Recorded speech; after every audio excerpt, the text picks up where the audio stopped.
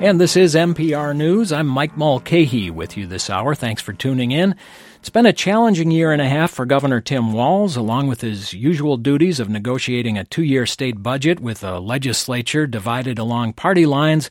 He used his emergency powers to respond to COVID-19 and deployed the National Guard and other law enforcement resources in the face of rioting and looting that followed the police killings of George Floyd and Dante Wright.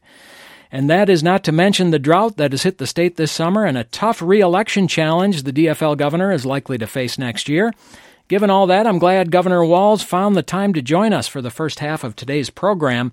You can get your question into the governor. Give us a call. Hurry up, though, because the time will go quickly.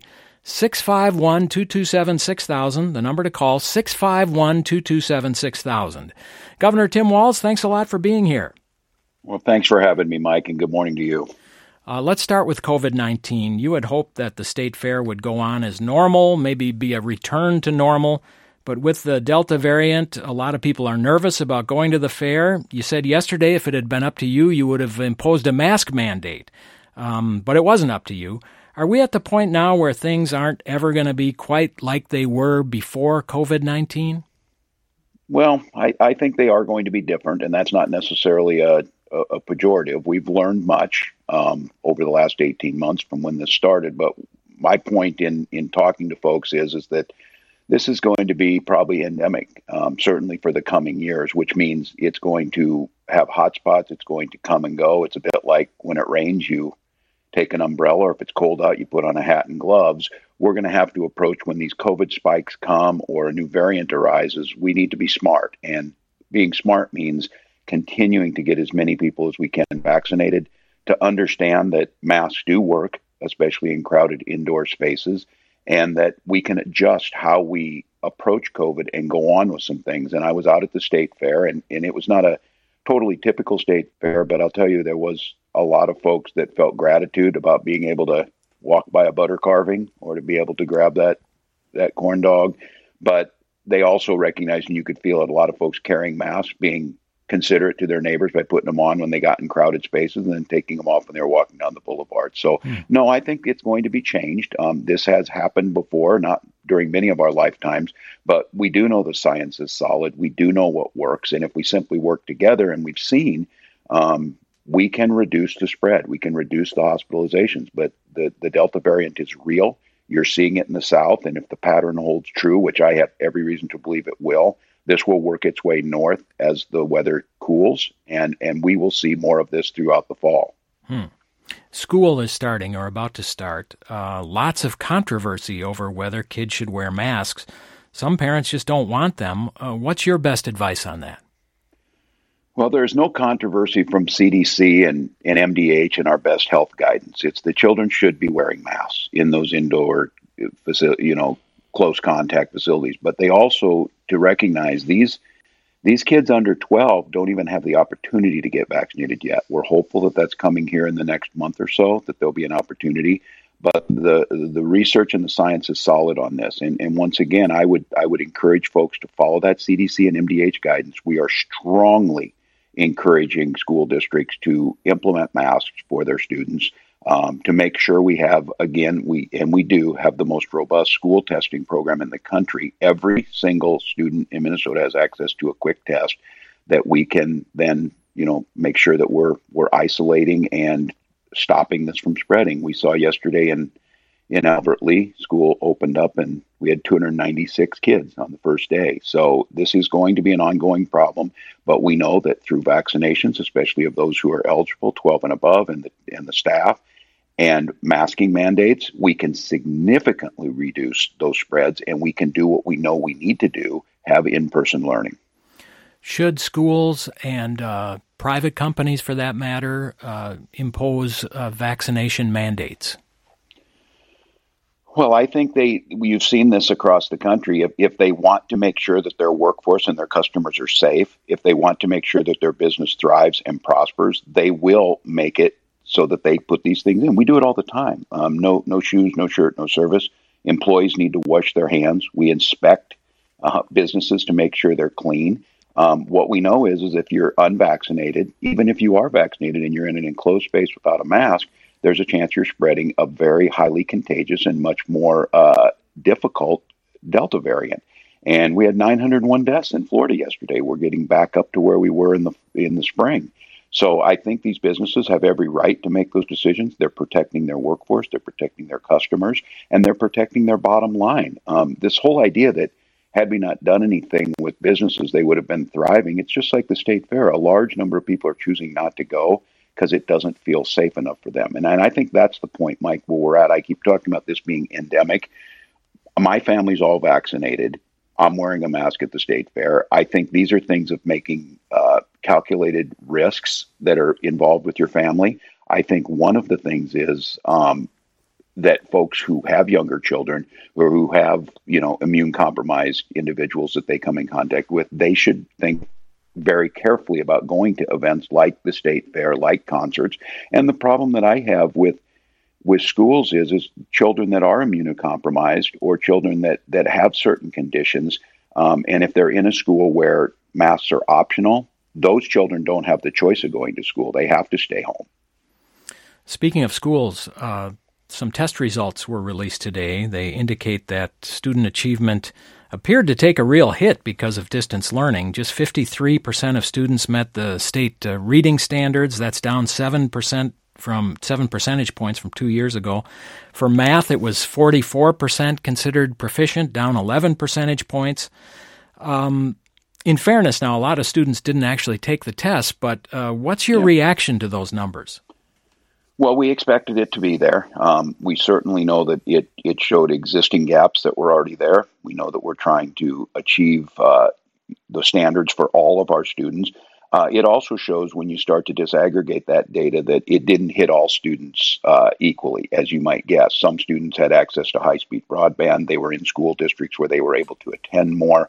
So what we know is, and we've got we've got the proposals ready. We've got the will. We've got the research and the knowledge to be able to provide the support necessary in conjunction with those local districts, making their decisions of what's happening in their district to get our students back to where they need to get to. And I think this gives us a real opportunity to personalize education, which we've talked about. Our Due North plan and our Compass plan, that's a collaborative model, will work. This is very consistent, as I've looked at about 17 other states whose data came in that's comparable to our MCAs. It's a pattern that's across the country. And that's why it's more important than ever that we protect our kids, we create safe environments, and we keep them and their instructors in the classroom. So we've got work to do, but the proposals are there. We knew this early. I'm just grateful that we were able to provide the summer support. We think that we probably already made some pretty big gains with the added additions to what we did over the summer and the summer learning that came with the Recovery Act dollars. But there's work to be done, and these districts know they've got a partner to do it, and we'll see results by next year, and then that's exactly what every teacher in that classroom knows they need to do. Let me ask you just a couple more about COVID, and then we'll get to some calls from listeners. You made a big push for people to get vaccinated. You were, handing out those $100 gift cards. Would you say the vaccination push in Minnesota has been a success, or are you disappointed that not enough people took the shots to head off the Delta variant? Well, we're currently 15th amongst the states in terms of the number vaccinated. So I think we were successful. To be very honest, I was not really willing to settle with anything less than first. Minnesota has a real sense of social responsibility. We have the highest vote turnout. We have the highest census turnout. And we have a very high, and I will have to say, we did save lives, certainly in the spring by the vaccination process. We certainly did it at many times during those early weeks. We were first or second in speed of getting those vaccines out. That did save lives, but that we're plateauing a little bit. Now, we have had about 80,000 folks over the last month took advantage of the $100. There was a line at the state fair yesterday where they're able to get a $100 Visa card right on there. But I need some help, to be very honest. I need some help from folks in the legislature to be willing to say that vaccines work, vaccines protect people, vaccine protects our economy, and ask people to get vaccinated. I don't need this, if you feel like, but there's just too many stories. There's a story in the last couple of days in the Mankato Free Press, a graduate of Mankato West where I taught, a 19-year-old fighting for his life on a ventilator. Was susceptible to the misinformation that's out there, susceptible to the just, in my unconscionable folks that are out there pushing that vaccines are dangerous, don't work. And so I think overall we're successful, but we need a little more help. The closer that we can get to getting as many people vaccinated as possible, there's absolutely no dispute whatsoever around the science, around the data, that we will keep people out of the hospitals, we will keep folks safe, and we will save lives. That's what we need to keep pushing for. So we're one of the top states, but I think we shouldn't settle for anything less than being the best on it. So we've got some work to do. You took a lot of heat for some of the emergency measures you put in place, banning public gatherings, things like that. Likely to be an issue when you run for re-election, which I assume you're going to do next year. Was it worth it? Yes, it saved lives. I did not take this job to figure out how to get reelected. I took this job to make sure that I served Minnesotans, and this one's very clear. The folks who said, well, we wouldn't have done it this way, we'd have done it another way. That's a bit of proving the negative. But the one good thing is that there's data to show this. Had I taken the path that some of our neighboring states took, we would have 8,000 more people dead. We'd have tens of thousands in the hospital, and our economy wouldn't have recovered as fast. So to sit on the sidelines, to critique, is one thing, but to actually have to make these decisions, I believe we made them based on the science. We made them on the best interest of Minnesotans. And as we're seeing now, both in number of deaths, number of folks that were hospitalized, and economic recovery, I think it's going to show, and history will show, that these were the right decisions. They were not easy decisions. They certainly weren't doing it to be popular. No one wanted to see businesses closed, but I also think that we did it in a responsible way. We advocated for the support for folks, whether it would be businesses or what we're doing right now, essential workers. And I will gladly make the case that telling people that this was nothing or this was the flu and to just ignore it, which many folks who will be wanting to be the governor of Minnesota told people, that there are repercussions for that. Governor Tim Walz, our guest for the first part of our show this morning. Although, Governor, if your schedule allows it, you're certainly welcome to stay a little longer. Let's go to the phone lines. Julia in St. Paul with a question for the governor. Hi, Julia. Go ahead. Hi, Governor Tim Walz. My name is Julia. I'm from St. Paul, and I'm calling to ask, how do you justify the building of the Line 3 and the tar sands oil that flows through it, given that is a direct violation of treaty rights that you vow to uphold in this moment of climate crisis, extreme drought? We've seen Enbridge violate their permits numerous times, and the agencies tasked with, holding them accountable, failing. And we're wondering, how can we trust you to be a climate leader in this moment? Thank you.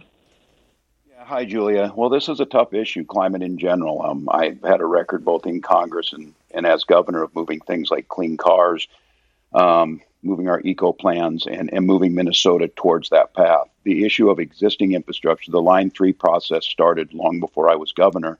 And my job as the chief executive is to follow state law as it's written. My agencies simply implement what's written in state law for permitting. And through this entire process, that's exactly what we've done. Now, the safeguards in this is you can go to court, and the Line 3 was taken to court. It was taken to appeal, and it was taken to the Supreme Court.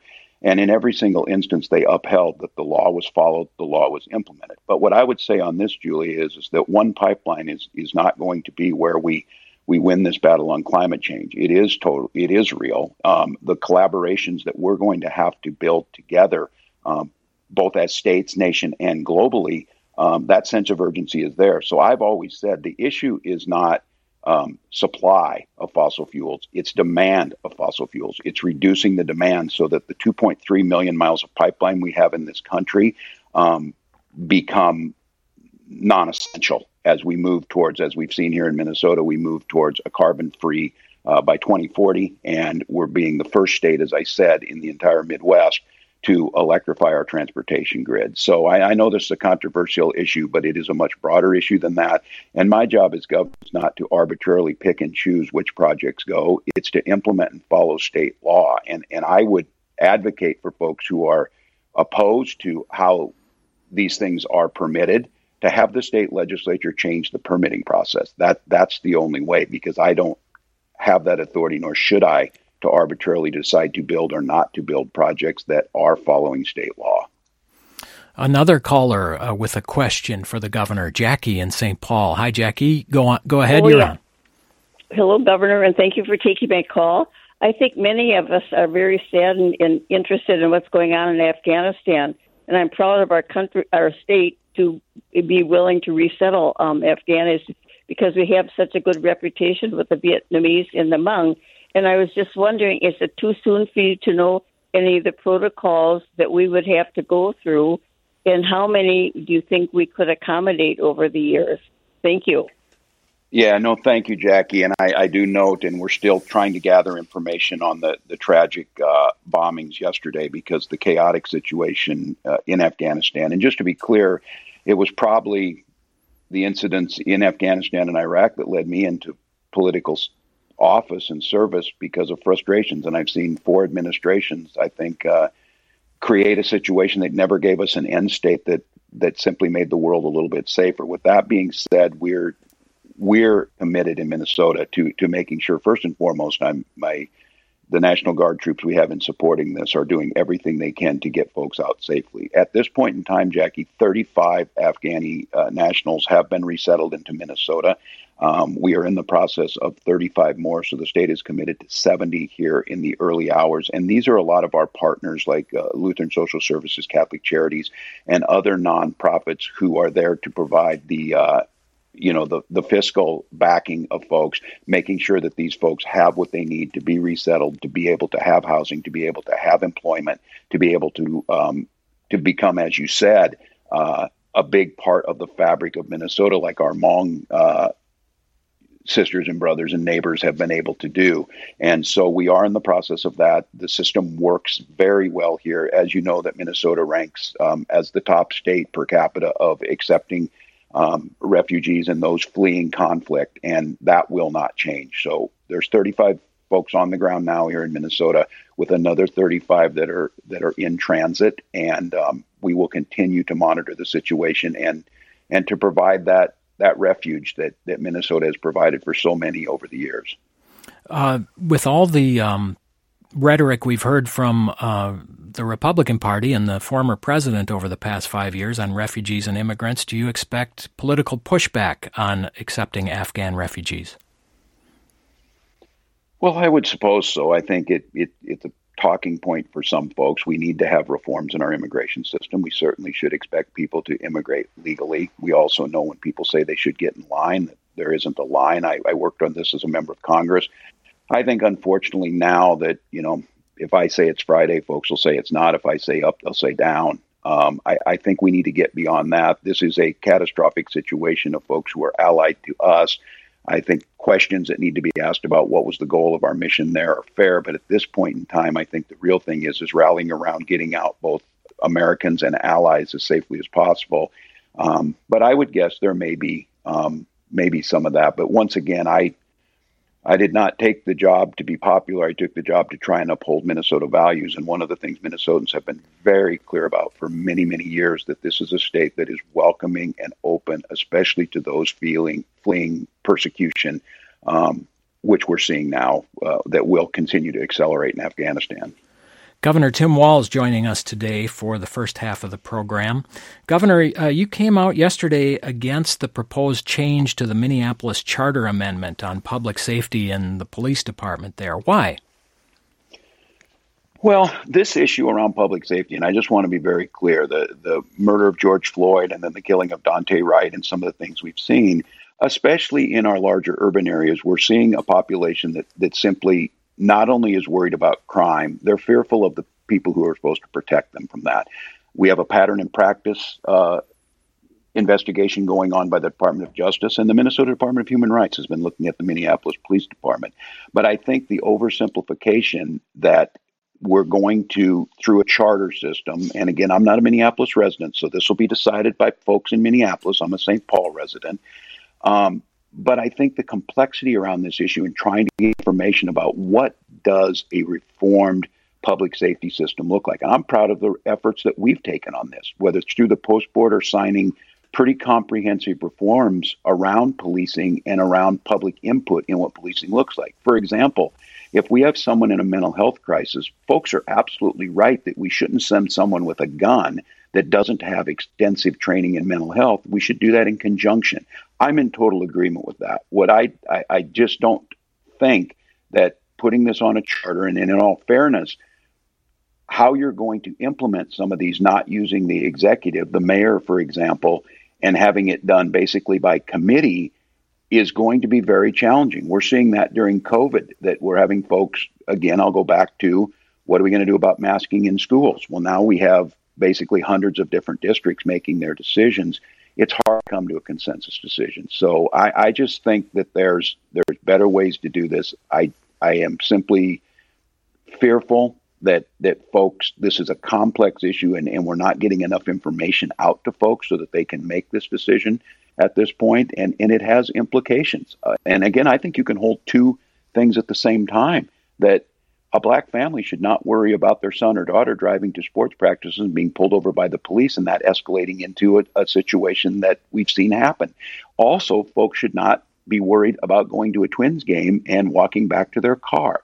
We know we can do this. We know that we can reduce crimes. We know it's more systemic. We know that if you want to make the case on this, we can tie this back to test scores and home ownership and systemic racial issues. But to change dramatically in the states and one of the nation's larger cities at a time of increased angst coming out of COVID, I just am not sure this is the right way to go.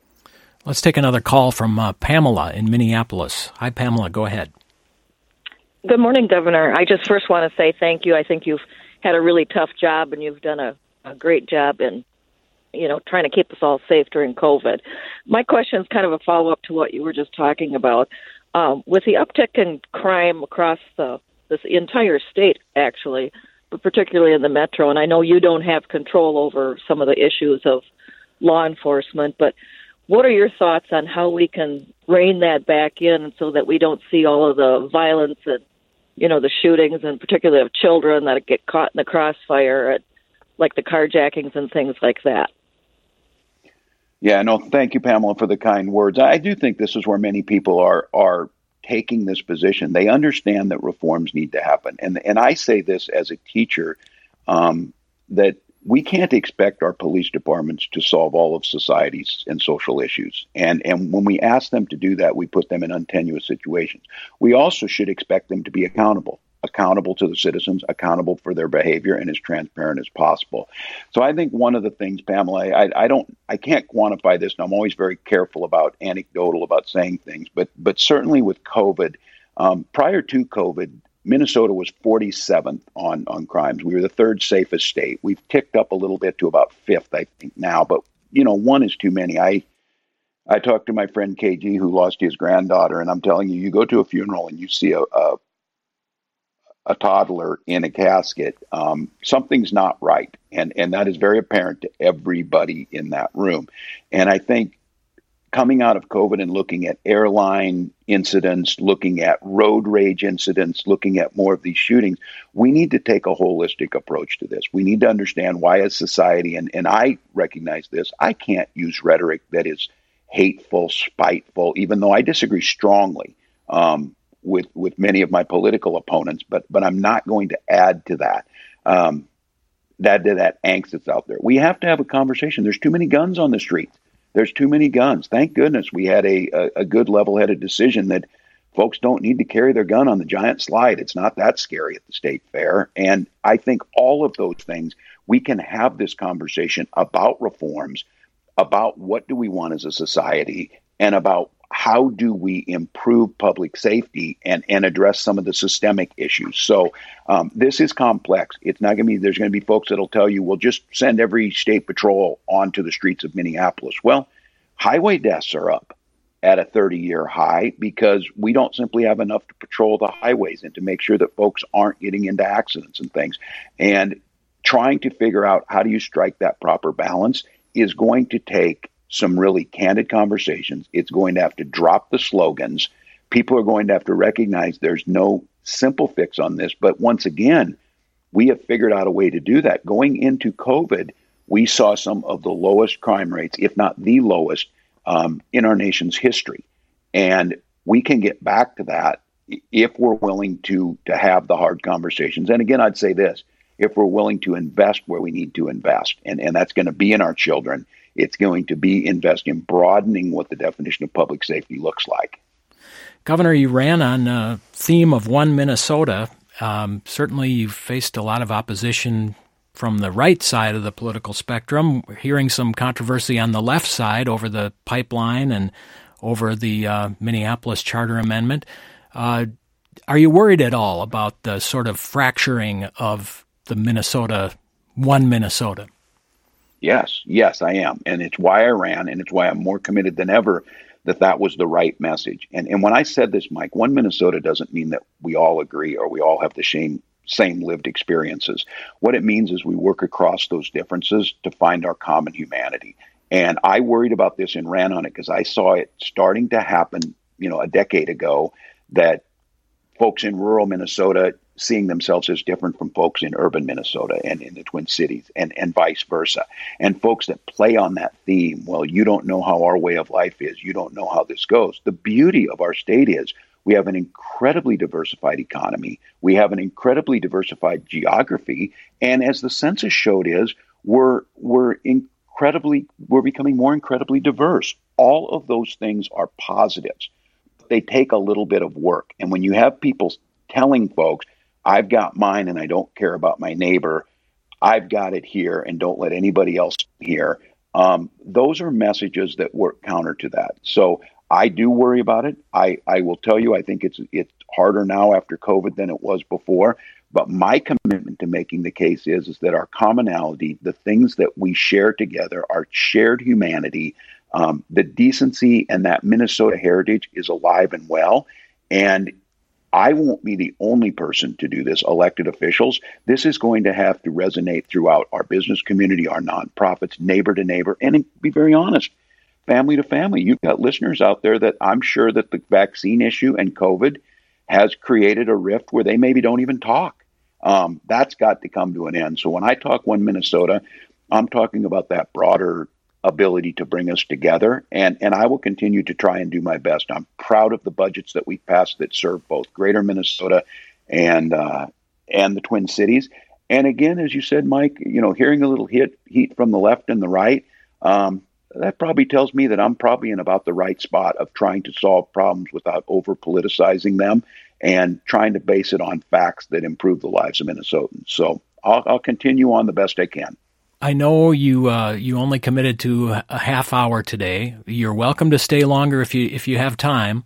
I have a scheduled call, Mike. We're actually talking to the chancellor of the Minnesota State Systems. We're getting ready to go back to college, and I'm going to talk to the chancellor because we've got good plans to make that happen. But for your listeners to know, the complexity of figuring out how to test hundreds of thousands of students and instructors and be able to do that in a manner that allows them to learn takes a little bit of planning. So I'm heading to that meeting next. Okay. Do you want to formally announce you're running for re-election right here? Or? Well, I have not made that decision yet. I said I wanted to stabilize a little bit around COVID, see where we're at, get our students back in school, and make that decision. But I have to tell you, Mike, I think we've done a good job for Minnesota. I believe that the challenges that we faced are maybe unprecedented, and we've done it in a way that I think is very Minnesotan. And whether it be protecting lives, whether it be addressing issues of equity, or whether it be trying to tackle climate change in a tough environment, we're doing those things. So I certainly think we've got a lot to offer, and we'll make that decision pretty soon. All right. We'll take that as a stay tuned. Governor Tim Walz, thanks so much for joining us today. We appreciate it. Thank you, Mike. Have a good weekend. And thanks for the calls, too. We're going to continue with our program, and we're going to talk about the drought. The weekly drought monitor put out yesterday by the federal government shows that the drought actually got worse over the past week, even though we have had that rain in southern Minnesota. Most of northern Minnesota and a large swath of central Minnesota are still in extreme drought, and there's a strip of northwestern Minnesota from the North Dakota border to Red Lake up to the Canadian border in what's called exceptional drought. As the rain finally falls in southern Minnesota, it's a good time to check in with two of our northern MPR News reporters about where things stand. Dan Gunderson is based in Moorhead and watches northwestern Minnesota, and Dan Crocker works out of Duluth and covers northeastern Minnesota. If you have questions about the ongoing drought and the fires in northeastern Minnesota, give us a call, 651-227-6000, 651-227-6000, or you can call us toll-free, 800-242-2828. Dan Gunderson, Dan Crocker, thanks for being here. If you want, you can just call me Dan to avoid some confusion, but we'll try to get past that. Let me start with you, Mr. Dan Crocker. You've been tracking the wildfires in northeastern Minnesota. We had rain here yesterday and today in the southern part of the state. Did you get any yesterday? Well, not much, unfortunately, especially up where the fires are burning, Mike. I just actually, before I came on with you, I got off the phone with Fire Information Officer Clark McCready up there. And he said they got only about 1/10 of an inch of rain on the Greenwood fire, which is the big fire that's burning, near Isabella. So not much. But that being said, the weather is cooperating right now. It's very favorable for firefighters right now because it's cool, it's cloudy, and even though we didn't get much rain, there is moisture in the air, so the humidity is up, so that really helps sort of dampen the fire and allows crews to be more aggressive and get on the ground and really get after this thing. So the next couple of days, they're really hopeful that those crews are going to be able to hit these fires pretty hard, and they're hoping they can make some good progress over the next couple of days while the weather cooperates. And tell us a little more about specifics on the Greenwood fire. It's been the big one that we've been hearing about. How big is that fire now, and how much damage has it actually done? Yeah, so at last count, we haven't gotten the updated acreage today, but it's about 26,000 acres, so it's big. That's 40 square miles. This is a big fire. It's the largest in the state in the past 10 years since the Pagami Creek fire, which burned about 90,000 acres in the BWCA, for folks who remember that one. It's almost as big as the Cavity Lake fire, which burned in the BW in 2007 in some of that blowdown area. On Monday, Mike, is when the fire really did some serious damage. That's when the winds really whipped it up. People may have seen pictures of that incredible plume that it created called a pyrocumulus cloud. When fires get moving like that, they generate a ton of energy and create their own weather. Officials actually saw lightning coming out of that cloud over the fire on Monday, so really dangerous conditions. And that is the day when the fire did some serious damage. The fire was driven through an area around McDougal Lake, which is a chain of 3 small lakes west of Isabella. There are a bunch of cabins and some permanent residences around there. And the fire did destroy 12 seasonal cabins. It damaged 3 others, and it destroyed more than 50 outbuildings. I saw some video that was taken by a local logger. They've hired a bunch of loggers to help create fire lines and clear out roads, and it was pretty remarkable footage just of the blackened, toothpicks of the forest and cabins just gone. I mean, there were, you could see the foundations, the slabs of the basements, but then literally nothing else, just ash over the foundations. So that just gives you an idea of just the power and the damage that a wildfire like this can create. And is the fear that it could still threaten the town of Isabella? Well, that's the focus really now of firefighters, is to make sure it doesn't do that. So I just looked at the maps, and it's about 5 miles still from Isabella. Firefighters are working really hard on putting in fire lines both along Highway 1, which runs through Isabella to the North Shore. So they're really focusing on preventing the fire from moving north of Highway 1. And then they're also establishing lines on the east side of the fire to keep it from moving towards Isabella. And they're able to, and what they're doing with this favorable weather that I talked about, they're doing what they call tactical burning operations or defensive fire burnout operations, where they're actually kind of burning back in from those containment lines towards the footprint of the fire. The idea is to remove all the burnable material there so that if the fire does get to that point, it basically runs out of fuel and runs out of steam, and hopefully it will stop there. So that's the goal really at this point, is to try to keep the fire in this box from moving north of Highway 1 and from getting any closer to Isabella. Okay, that's Dan Crocker. He's our reporter in northeastern Minnesota. Let's bring in Dan Gunderson, who covers northwestern Minnesota. And Dan, I assume it's a little more of a slow-moving disaster in your area with a lot of agriculture in your part of the state. What are you hearing? What's the latest about crops and livestock? Yeah, good morning, Mike. This is slow moving. The drought actually started last fall with very dry conditions after some really wet years, especially in the northwestern part of the state. Just a couple of years ago, farmers couldn't get their crop out of the field because it was too muddy, and then it turned dry.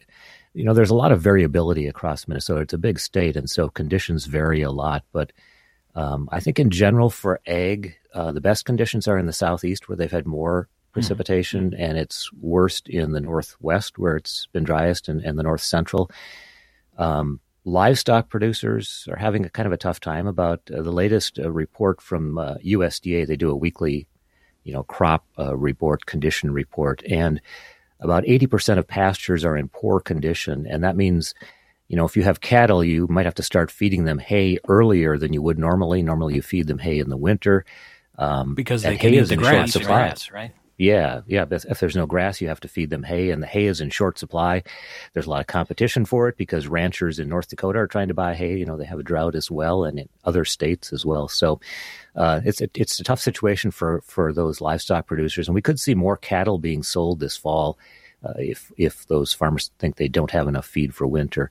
As far as crops, the main crops like corn and soybeans are not doing that great. I mean, 2/3 of those crops across the state are in fair to very poor conditions. So that means only less than a third are in good condition or better. And so I think most farmers are expecting, relatively poor yields. I've talked to some farmers, especially in southern Minnesota, who say, we think we could get an average crop, but in other parts of the state, it's going to be much below average for those crops. In terms of condition, the best crops condition-wise are potatoes and sugar beets. And of course, potatoes are primarily an irrigated crop, so the drought has less impact there. And the sugar beets that are growing along the western side of Minnesota, they can put roots down 8 feet deep so they can tap into some of the subsoil moisture that's left there. So they're about 75% of the sugar beet crop is rated as good to excellent. Interesting. And but I imagine a lot of folks, including some of those livestock producers, are going to be looking for help from either the federal or the state government. What do you know about what's available? Sure. Well, for the crop producers, the main crops like corn, soybeans, those primary crops, there is the crop insurance, the federal crop insurance program. So if they have a significant loss of the crop, they do get an insurance payment there.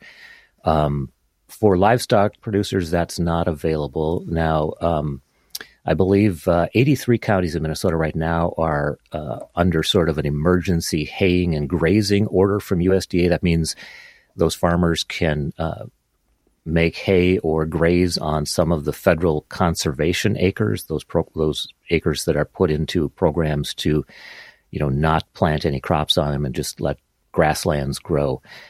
So there's some of that assistance. There's also some financial assistance from USDA for livestock operations that have to haul water, for example. We know that some people's wells have been going dry, or the ponds they typically use to water their cattle are going dry, and so they have to haul water. There is some cost, some financial assistance available for the costs of that.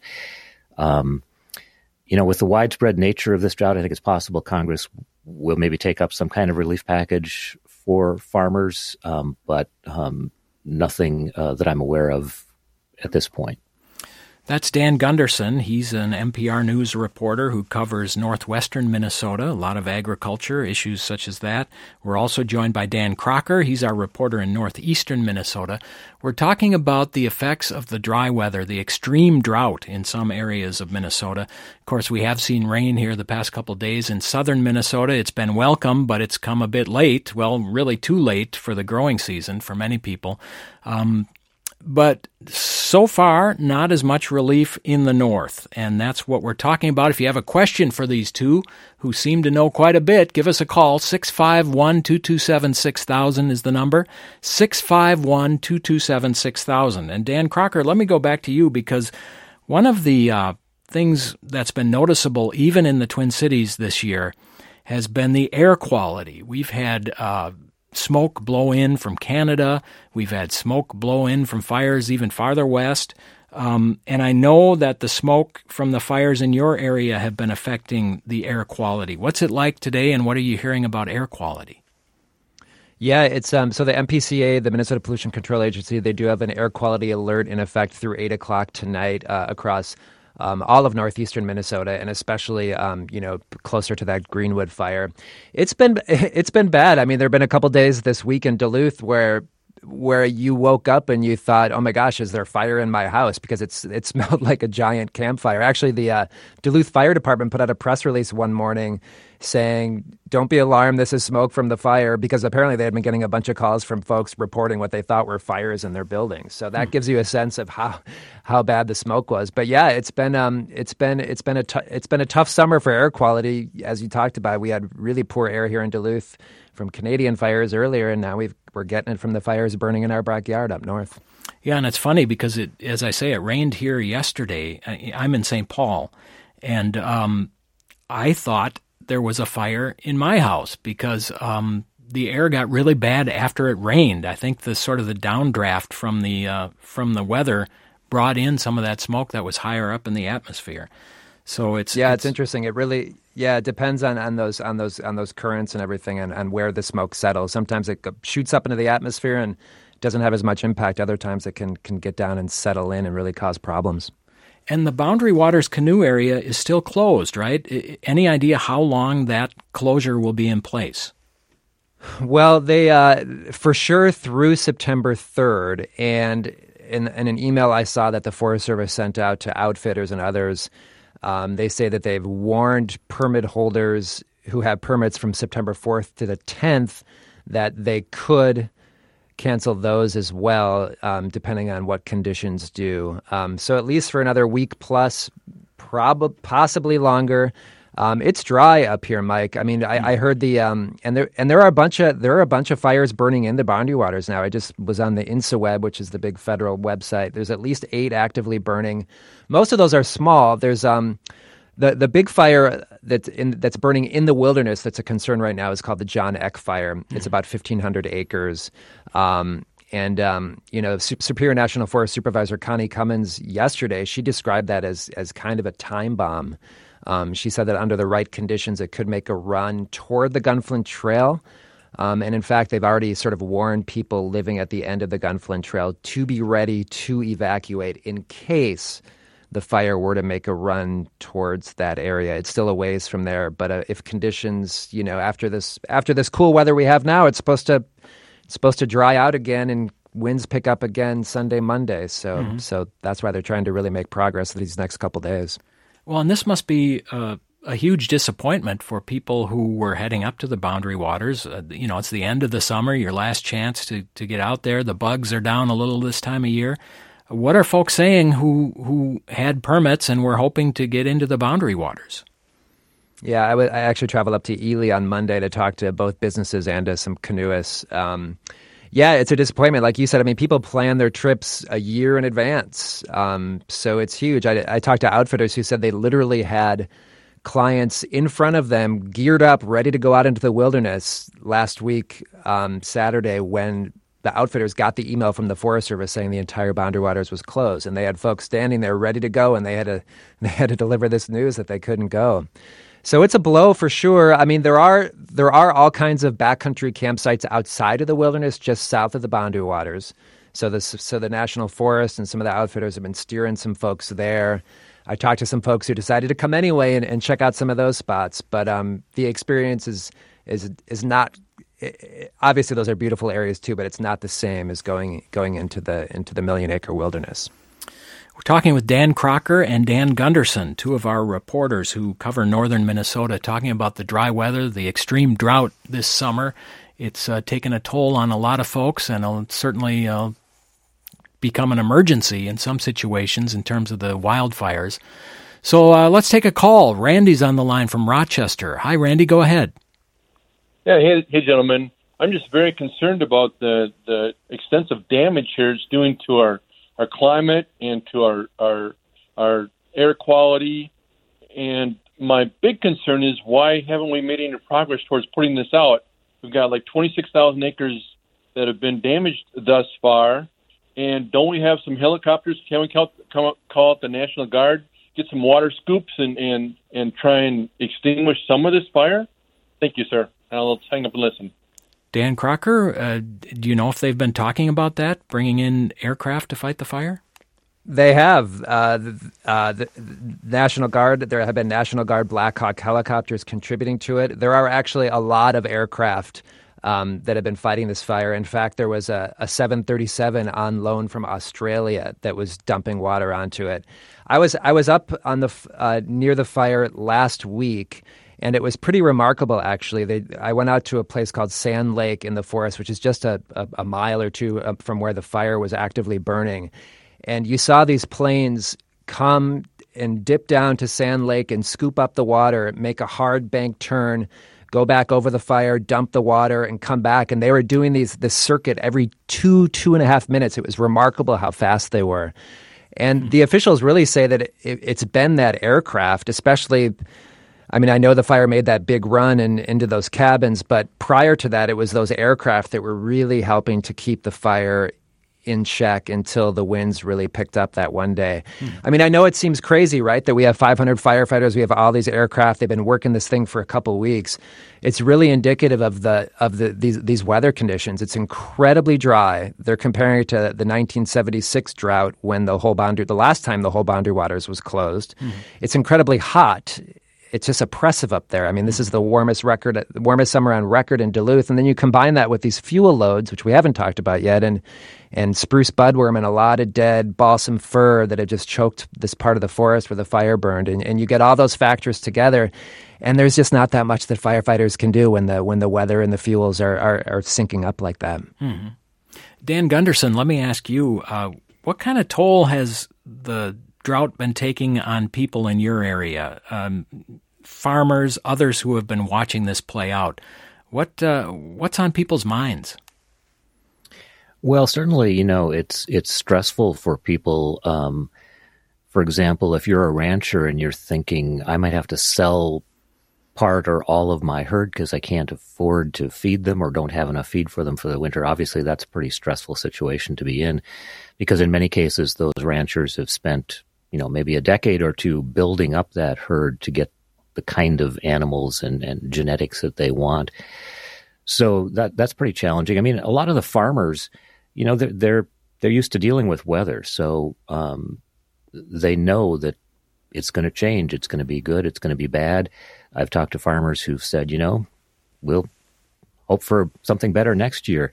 For a lot of the larger farmers, the corn, soybean farmers, for example, they've got that federal safety net that helps them out.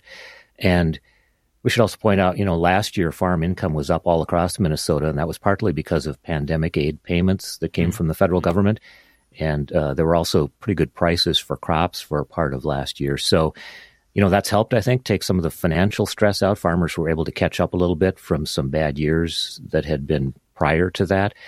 But we also have farmers who don't have the safety net, those smaller, vegetable, fruit growers that, provide the stuff we buy at farmers markets and things like that. They don't have all of the same safety net situations. So I think it's pretty stressful for some of those folks who really are depending on those crops for their livelihood and are seeing, a lot of damage and a lot of struggles to try to get those crops grown.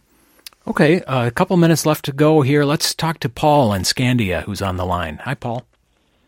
Hello, how's it going? Good. Thanks for taking my call.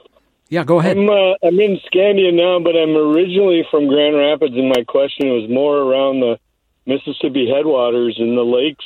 I read an article earlier in the week that talked about all the lakes that are controlled that flow into the Mississippi are shrinking. And Winnie, Leech, Cross, Gull, Big Sandy are all down 7 to 12 inches.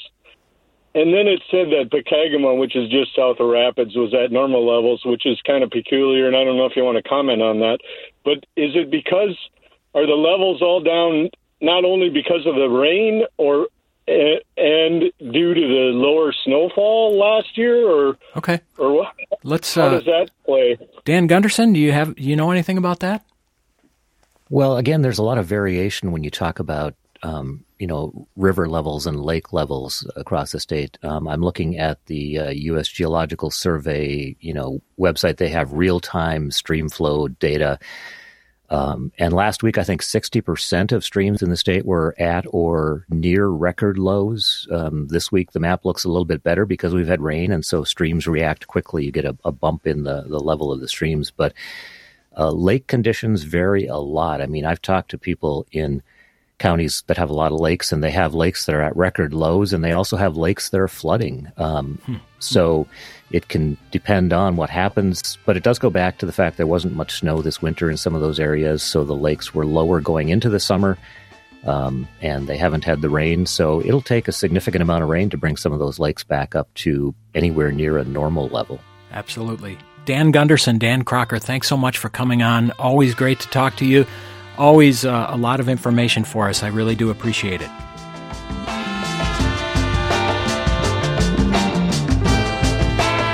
And that'll do it for us today. Susan Davis was our producer. Thanks for listening. I'm Mike Mulcahy.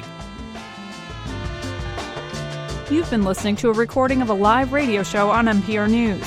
You can hear Mike Mulcahy, Ewan Kerr, Catherine Richard, and other guest hosts during a live call-in show at 9 a.m. weekdays throughout the month of August.